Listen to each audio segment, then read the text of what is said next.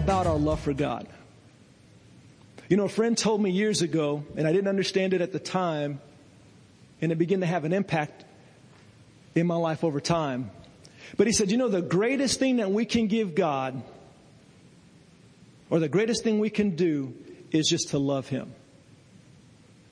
Just to love Him. Return unconditional love towards Him.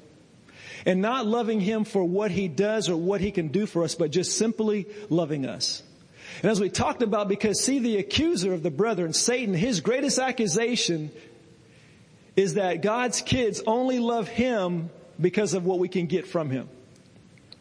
Remember the whole showdown with Job?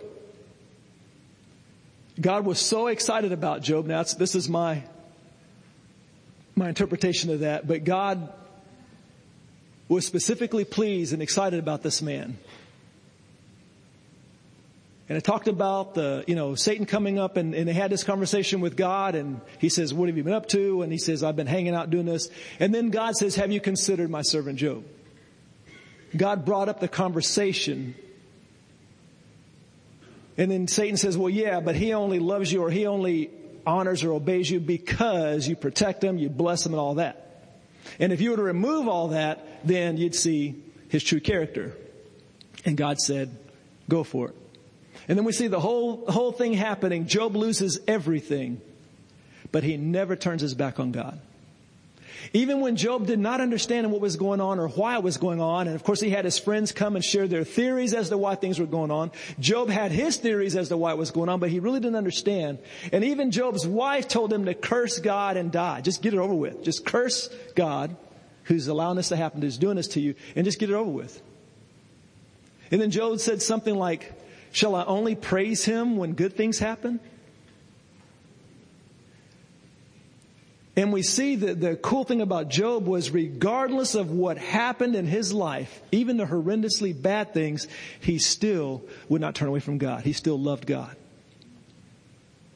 And yet we in this modern time, we get offended at people in the church. Or we get offended by whoever, and we turn away from God. Our prayers don't get answered. Things don't happen the way we think they should happen. Things that we believe God told us or spoke to us, they don't happen, or they haven't happened yet. And we get offended and turn away from Him. Therefore proving Satan's accusation.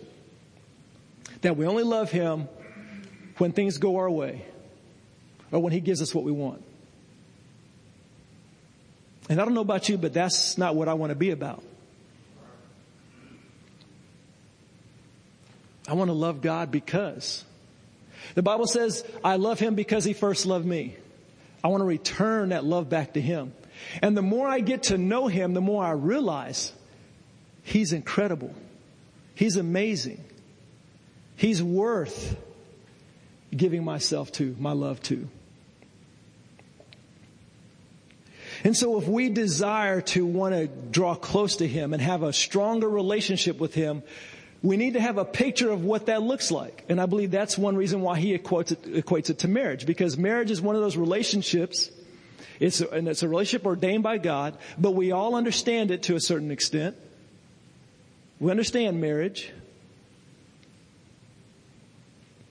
And so if we realize, okay, what do I need to do to have a stronger relationship with God? Well, we say, what do I need to do to have a stronger relationship with my spouse? For example, you must protect your relationship with your spouse.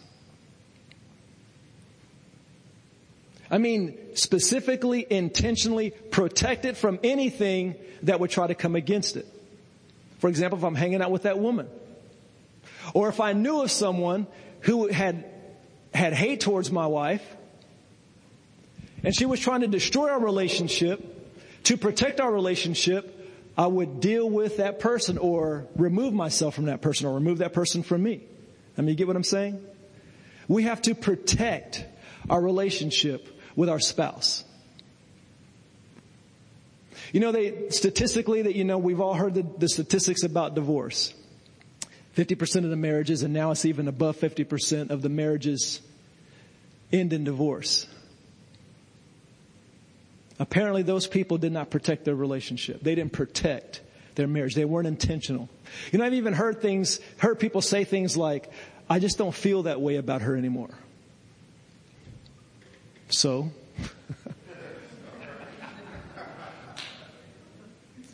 I just don't have those feelings anymore. So we have to be intentional. We have to protect.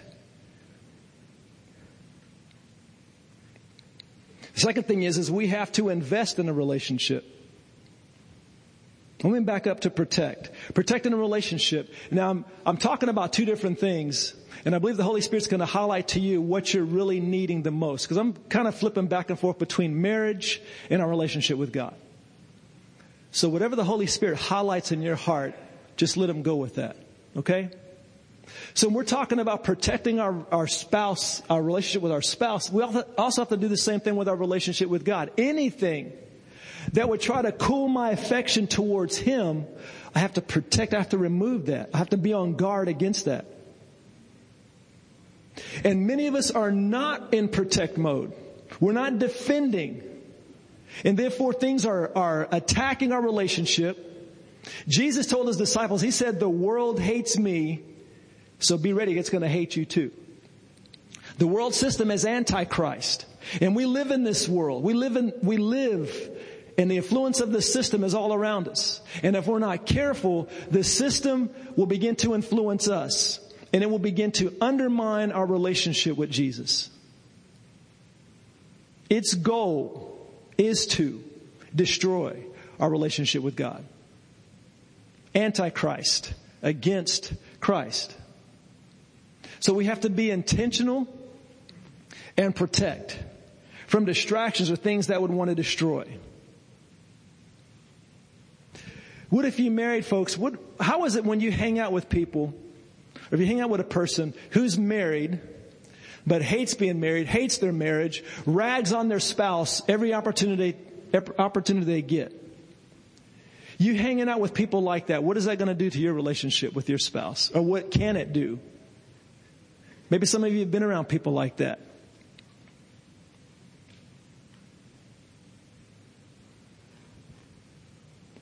Or people who are struggling in their relationship. Or maybe they're just recently divorced, or they're bitter towards their spouse.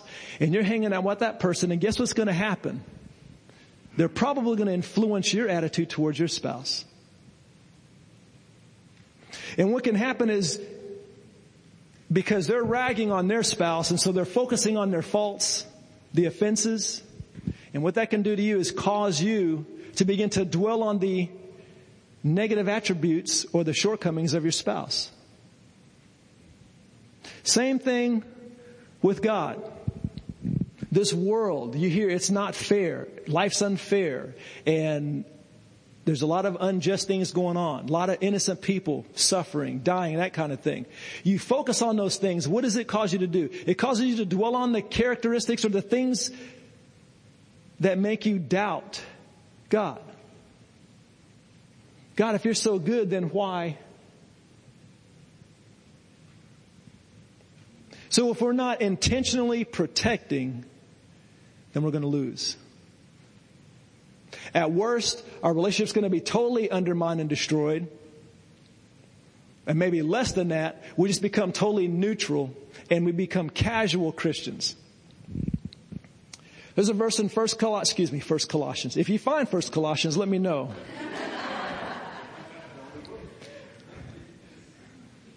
First Colossians.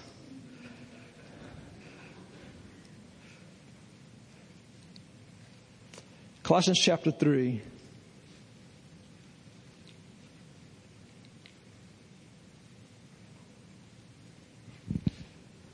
Colossians chapter 3 verse 1 through 3. It says, since, I'm reading out the NLT again.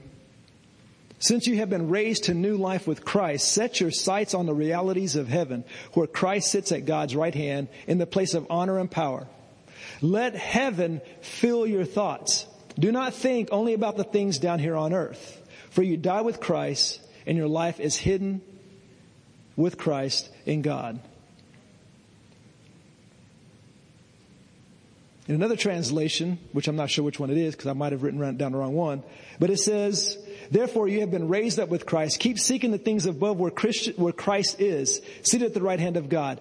Set your mind on the things above, not on things that are on earth. For you have died and your life is hidden with Christ in God. Here's the point. Right there, he is telling us to be intentional where we set our thoughts. He's saying, set your thoughts on things above. To set intentionally. There's another verse in Philippians chapter 4. Hope I got it written down. Verse 8. Yes, I do. New King James, it says, finally, brethren, whatever things are true, whatever things are noble, whatever things are just, whatever things are pure, whatever things are lovely, whatever things are of good report, if there is any virtue, if anything praiseworthy, meditate on these things. Meditate. Again, it's talking about intentionality. Meditating. And it's so important in our relationship with our spouse. For example, to meditate on the attributes of your spouse, the noble ones, the praiseworthy, the honorable, the wonderful. We have to be intentional in doing that. Because being with a spouse, if we're married, we see their shortcomings, we see their mistakes. And what can tend to happen is we meditate on those. We remember the last time she didn't do what I asked. Or we remember the last time she offended me. And we set our mind on those things. Now, if you continually set your mind on the negative attributes of your spouse, what's going to happen over time? Let's say 5, 6, 7, 8, 9, 10, 15, 20 years. And then you say, I just don't have those feelings for her anymore. And I wonder why.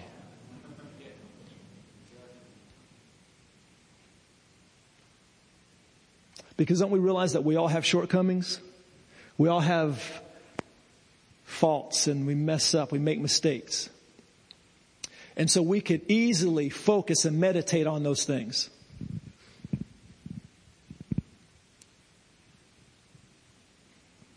But the Bible says to meditate on the things that are of good report. If there's any virtue, anything praiseworthy, whatever is true, whatever is noble, whatever things are just. Same thing with our relationship with God. We can focus on the prayers that didn't get answered. I can focus on the times that I prayed for people and they didn't get healed. I can focus on the promises, the things that I believe God spoke to my heart and they have not come to fruition. And I've been praying and praying and praying and praying. If I meditate on those things, what's going to happen with my heart towards God?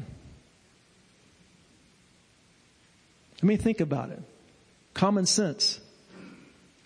If you want to wonder why I'm not passionate about Him, what have I been meditating on?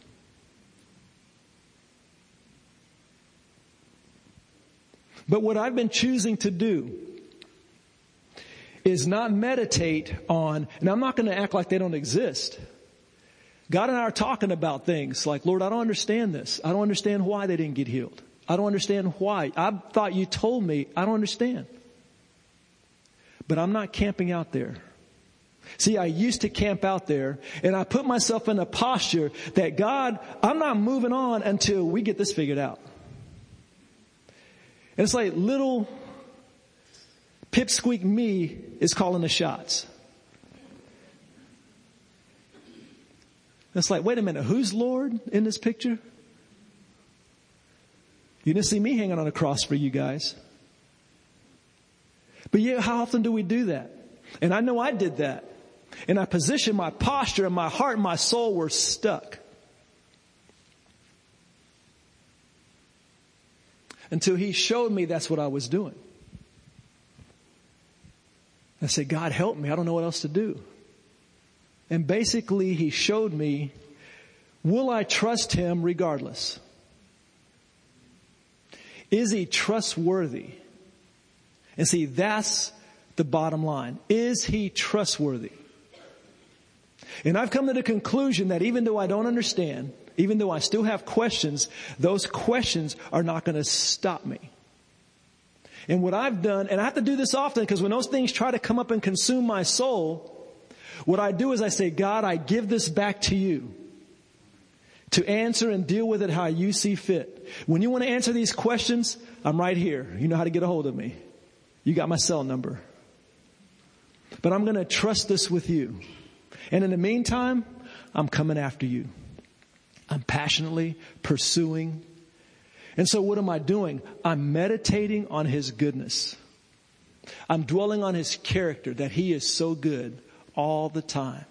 He is wonderful. He died for me. He did everything possible so I can have relationship with him. That's what worship does. When I'm worshiping, I'm focusing on his wonderful attributes and his glory.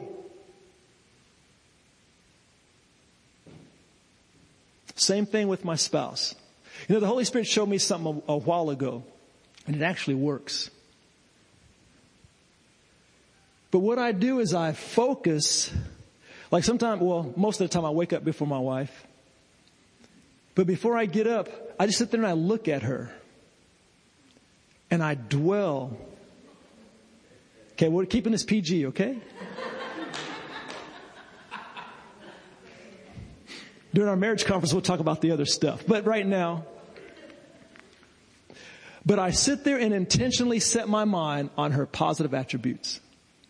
I think how awesome she is, how wonderful she is, how incredible she is, how she takes care of me, how she puts up with me, how all these years, we've been married for almost 25 years, and yet she's still crazy about me.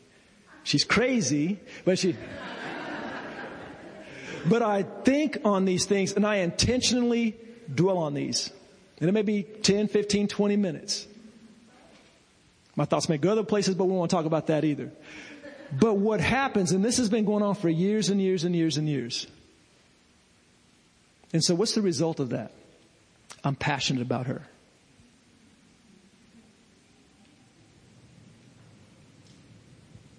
Same thing with God. I intentionally dwell on his goodness. Result, I'm passionate. I begin to lose my passion for him when I allow my mind to dwell on things that are discouraging. So I have to intentionally set my mind, meditate on the goodness of God. Amen?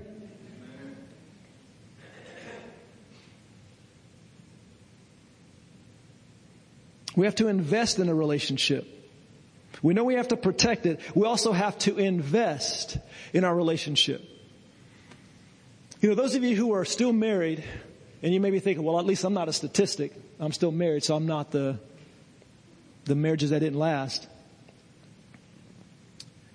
But what kind of marriage do you have?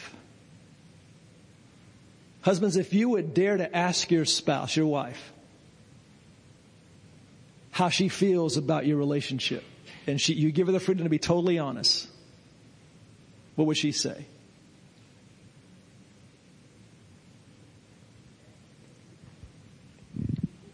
Maybe you ought to ask her. But before you ask her, you might want to pray and fast for a number of days. Get that heart ready.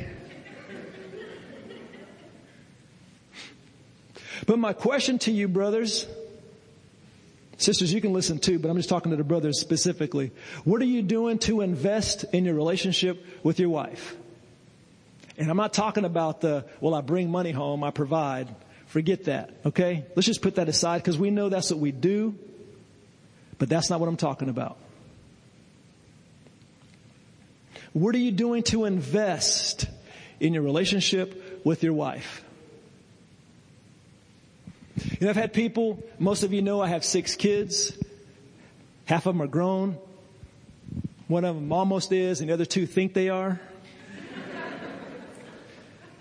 But I have 6 kids, and I've had, brothers over the years ask me, how do you do it with 6 kids? The answer is intentionality. If I'm not intentional in investing in a relationship with my wife, guess what's going to happen? Life, busyness, kids, activities, all that stuff, It's going to flood in and just kind of dictate my life. And then when all the kids grow up and they all move out and I look at this lady and we look at each other and say, what was your name again? We don't know each other. No relationship there. We're roommates. So I have to be intentional. And what does that mean? Spending time with. Spending time with. Same thing with God. You know, we talk about, yeah, I know, read your Bible and pray. Yeah, I know, but what else can I do? And we blow that off. But basically, it's spending time with the Father. Now, because I value my relationship with my wife, I'm going to intentionally invest and spend time. If I value my relationship with God and backing up with my wife, I don't see it as a chore, but as an honor and a privilege to be able to spend time with her. It's not like, okay, honey, let's go ahead and do this date, get it over with so I can check it off my checklist. But that's how a lot of us treat our relationship with God. Yep, prayed this morning. Ching. Yep, I read the Bible. Ching. Okay, now I can move on and do fun stuff. And then we wonder why our relationship with God is weak, why our relationship with our spouse is weak, why the church is weak. But it doesn't have to be. And the Lord gives us wonderful practical things that we can do. Because when He says to draw close to Him, He gives us ways that we can do that. When the Word tells us husbands to love our wives and cherish them, there are practical ways we can do that. Find out, honey, what do you like to do? What would you like to do? Let's go on a date. Let's go somewhere. What would you like to do? And invest time. Invest time. Some of you young parents, when you think that, well, I don't have time to go out with my spouse because I'm busy with our kids, you are doing your kids a huge disservice. If you want to develop and build not only self-esteem, but I just want to blank on the word. What's the word? Security. Thank you. Security in your children. Love each other. When your kids see that mom and dad are okay, their world is okay. When they see mom and dad not okay, the world gets turned upside down. Especially our kids who are of age where they go to school and their friends, unfortunately many of their friends come from divorced homes. So then in their little minds, they're thinking, when is it going to happen to my mommy and daddy? And you can tell, and if they come to you and ask you questions, and you can say, oh son, that'll never happen to us. That'll never happen to us. That'll never happen to us. And all they hear is words, but they don't see action behind it. You're just wasting your time. But when they see mom and dad hanging out and liking each other, spending time together, flirting with each other, they may giggle and say, ooh, that's gross. Because we hear that quite often. But in their hearts, they are jumping for joy. Kids like it when their parents like each other. You know, and I was thinking about this earlier, that we look at newlyweds, and the same thing with young Christians. We see a young Christian, they just get saved and they are on fire. They are passionate. And some of us more mature ones who have been around a while, what do we say? Oh, it's okay, they'll settle down. It's okay, they'll cool off. Man, what kind of a curse is that? And what do we say about newlyweds? Oh, you cute little things. That's okay, the honeymoon will be over someday. Isn't that stupid?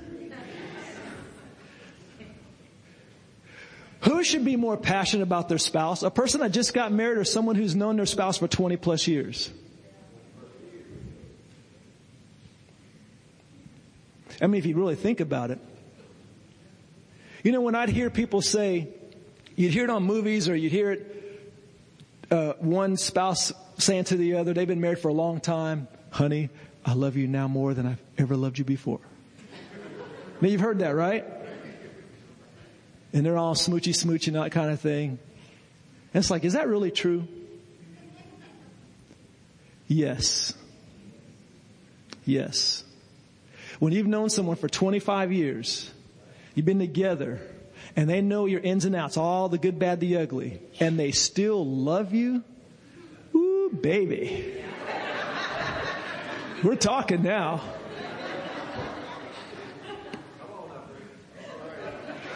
Talking about passion, but that's the way it should be. We should give the young couple something to look forward to. And I appreciate the examples that I've had before me, that I've seen before me in this church, even before I was married. And I'd say, when I get older, when I get married, I want a relationship just like that.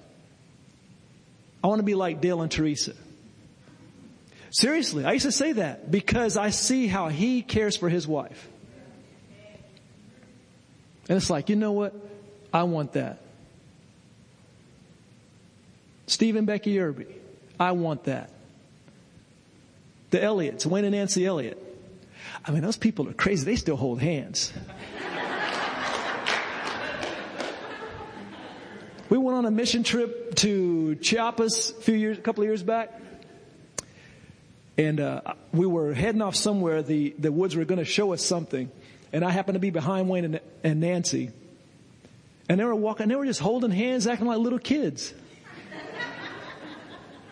I said, thank you, Jesus. I love that couple. Because it gives me hope and encouragement that when I'm a little bit older, I can still be passionate about my wife. Instead of the old ball and chain nonsense that we hear. We in the church should be masters of relationship.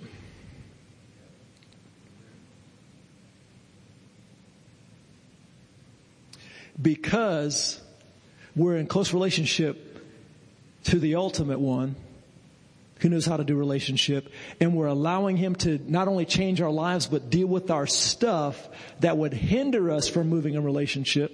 So as we're allowing him to deal with all that, and we're learning how to relate to one another, and we're getting better at it and better at it and better at it, because we're learning to love unconditionally, we're learning to forgive, we're learning to be intentional. And so in our marriages, with our children, with our brothers and sisters, the world ought to look at us and say, you got something I want. And I believe someone pretty famous said something to that extent. He said, by this will the world know that you are my disciples. By raising the dead. That's not what he said. Casting out demons. By healing the sick. Was that the criteria that he said, by this the world will know that you're my disciple? Was that the criteria he gave? Now that's some pretty strong stuff.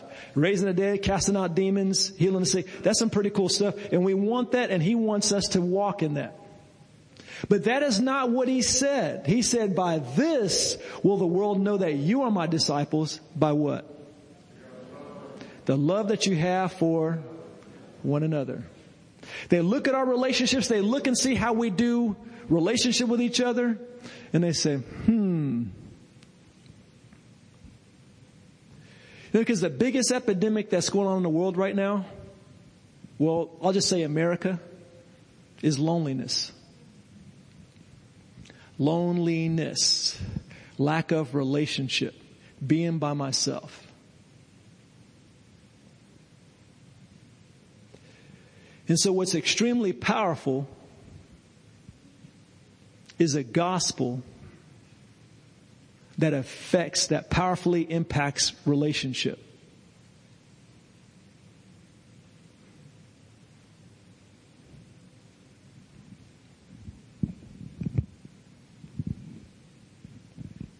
So we have to invest in our relationships. We have to protect our relationships. I want to share one last thing. I had 10 things I was going to share, but I'm on number 3.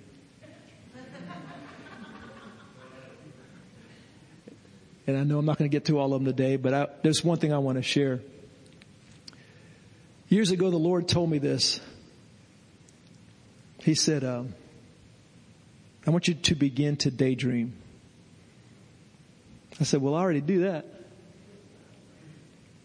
That was a joke. But anyway, he said, no, I want you to, and I was like, what are you talking about?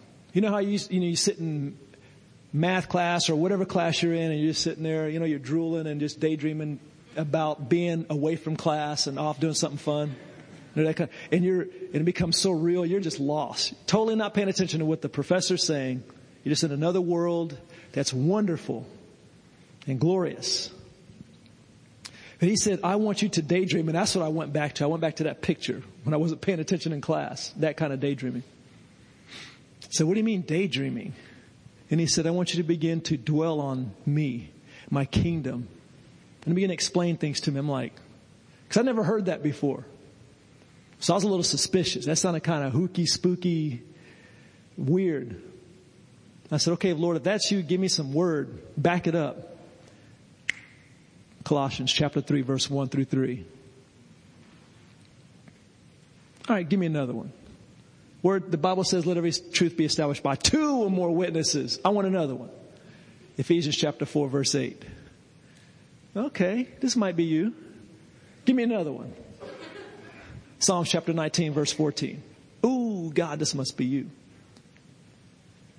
Psalms 19:14, I believe it says something like, let the words of my mouth and the meditation of my heart be pleasing to you. Philippians 4:8 talks about whatever is lovely, noble, beautiful, good report, honorable. Set your mind on these things. Meditate on these things. And then Colossians 3. Is there a First Colossians anywhere? I keep wanting to say First Corinthians. But anyway. So when the Lord, all right, God, this is you. Your word is talking about this. How do I do this? What do I do? And what he showed me to do, and I shared this years ago, but I feel like the Lord is highlighting this again to me in my life. And so I just want to share it with you. To daydream. And how I do this is I'll put on worship music. Typically, instrumental works best because the other stuff, the singing stuff, I start singing it and it kind of becomes distracting. But just put on something that can help you, help your mind just focus on God. And I get somewhere where I'm not going to be distracted or interrupted or whatever. I put on worship music. I just close my eyes. Typically I lay on the floor and just close my eyes and I just think of Him. That's what He told me to do. Think about Him. And so I would use scriptures and Revelations, talks about how awesome and powerful and cool God is, and thunder and lightning. Just the images that the Word gives us. And I would just think, man, how awesome it would be, just God and His glory and imagining all those things, the creatures and the angels and that kind of thing. And so as I begin to do that, and then He also would tell me to daydream me doing things with Him. And I remember when something happened that just changed my life. My heart shifted. And it was out of a crazy thing like daydreaming.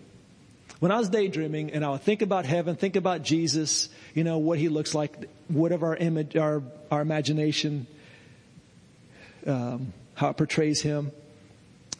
And then I saw me and Jesus in a field, and there was a football, and we just started throwing the football back and forth. Started playing catch. Back and forth. And Jesus and I were, and I remember it took me back to a memory of when I was a kid. I used to play football when I was younger, and I never remembered my dad being at any of those games. Now, whether that was true or not, I don't know. My reality and my perception was my dad was not at any of those games. I need to ask my dad and my mom if that was true or not. I really don't know. But in my imagination, it wasn't true. So I was disappointed and discouraged that my dad wasn't there. So this image, this thought just came up. And I'm daydreaming and throwing football at Jesus. And then all of a sudden, Jesus spoke to me and said, I was there. And it broke me. And I didn't realize that I was having a problem with that. He said, I was there. And it's kind of hard to describe what was happening. What I believe was happening is I intentionally started daydreaming, intentionally set my mind on things of God and heaven, and then the Holy Spirit began to lead my thoughts somewhere. Now I know I'm speaking, this may sound crazy, just bear with me. If it doesn't resonate with your spirit in you, then just chunk it. Just a personal experience of what I believe God was showing me.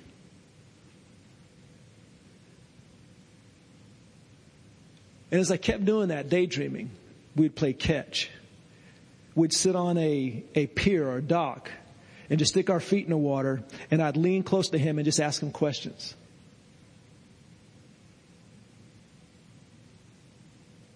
And what was happening in my soul? And what happened, the result was, I just fell passionately in love with Jesus. It's like, what is going on? And I remember hours would pass. I'd be sitting there, and then it's like my alarm would go off because I had an appointment. It's like, dang it. Can't they meet with me another time? Because I just get so lost in His presence. And then I began to do that often. And I would daydream about laying hands on the sick and seeing them healed. I daydream about coming across car scenes when people were dead. And I'd lay hands on them and raise them up, because Jesus says you shall lay hands on the sick, you shall raise the dead, in Luke. So I daydream doing that. I do that over and over and over. Pray for the sick, approach people in Walmart, approach people. And guess what started happening? See, this was way back. This is before I started praying for people. But guess what started happening? When I went to Walmart, I see somebody and thinking, I'm going to give this a try. And I begin to approach people in Walmart, in Lowe's, wherever. See people get healed. And then a couple of years later, the Holy Spirit told me why He wanted me to start daydreaming. He said, I want you to become the man in your daydreams. It's like, wow. So I just want to share that to say we have to be intentional and set our heart and our affections and our minds on Him. We have to protect our relationship with Him. We have to invest in our relationship with Him. And if we do these things, we begin to invest in our relationship with our spouse and the Lord, we are going to be passionate, on fire, crazy, radical, married people. And people are going to look at us and say, can you tell me how I can have what you have? Say, sure.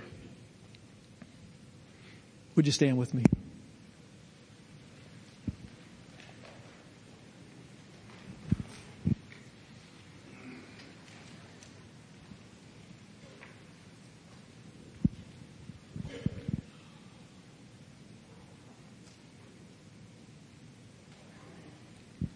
If you just close your eyes, I trust and I really believe that the Holy Spirit's just been touching our hearts and speaking to us. And if there's one particular thing,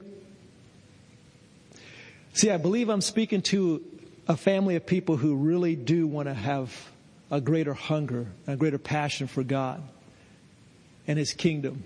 And I believe that's why the Lord's having me share these things. Whatever it is that the Holy Spirit is putting His finger on, it could be about your marriage, or it could be about Him, or it could be both. I just want to encourage you to invite Him and just say, yes, Lord. And I believe He's going to specifically and give you some practical things to do. Maybe some things that I've already talked about. Maybe some other things. Some practical things that He will encourage you to do, and He will give you the grace to do it. He'll give you the ability. But you have to accept that grace. Can't just take it for granted and say, oh, well, I'll get to it later. And invite Him to speak and to do what He wants. And I want to encourage you to surrender.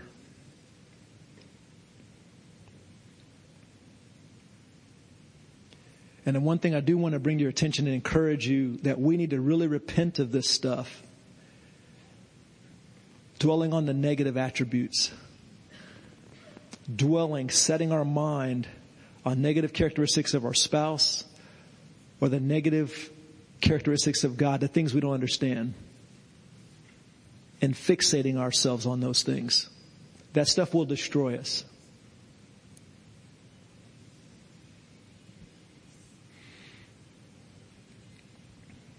And I would even invite you to pray this with me in your heart. Father, there are things that I do not understand. Things that I've been pretty upset about. And that's an understatement.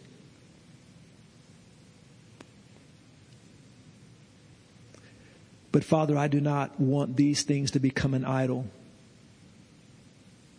I do not want my lack of understanding, lack of answers, to be that which I worship and give my allegiance to.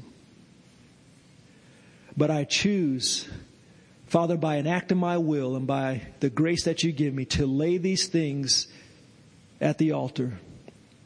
And I say, Lord, I give this to you. And I invite you to do whatever you want with it. And in the meantime, by your grace, I'm coming after you. And I'm going to do the things that you show me. That's going to help fan into flame my passion for you and for my spouse. And the other relationships that you've put in my life. I thank you, Father, that our motivation in all this is our love for you. That is our motivation. We want to love you and we want to love each other so that the world will know that we belong to you by the way we treat each other. We love you, we thank you, and we honor you, Father, again for what you're doing in our lives. And I thank you for what you're doing in this church family. In Jesus' name we pray. Amen.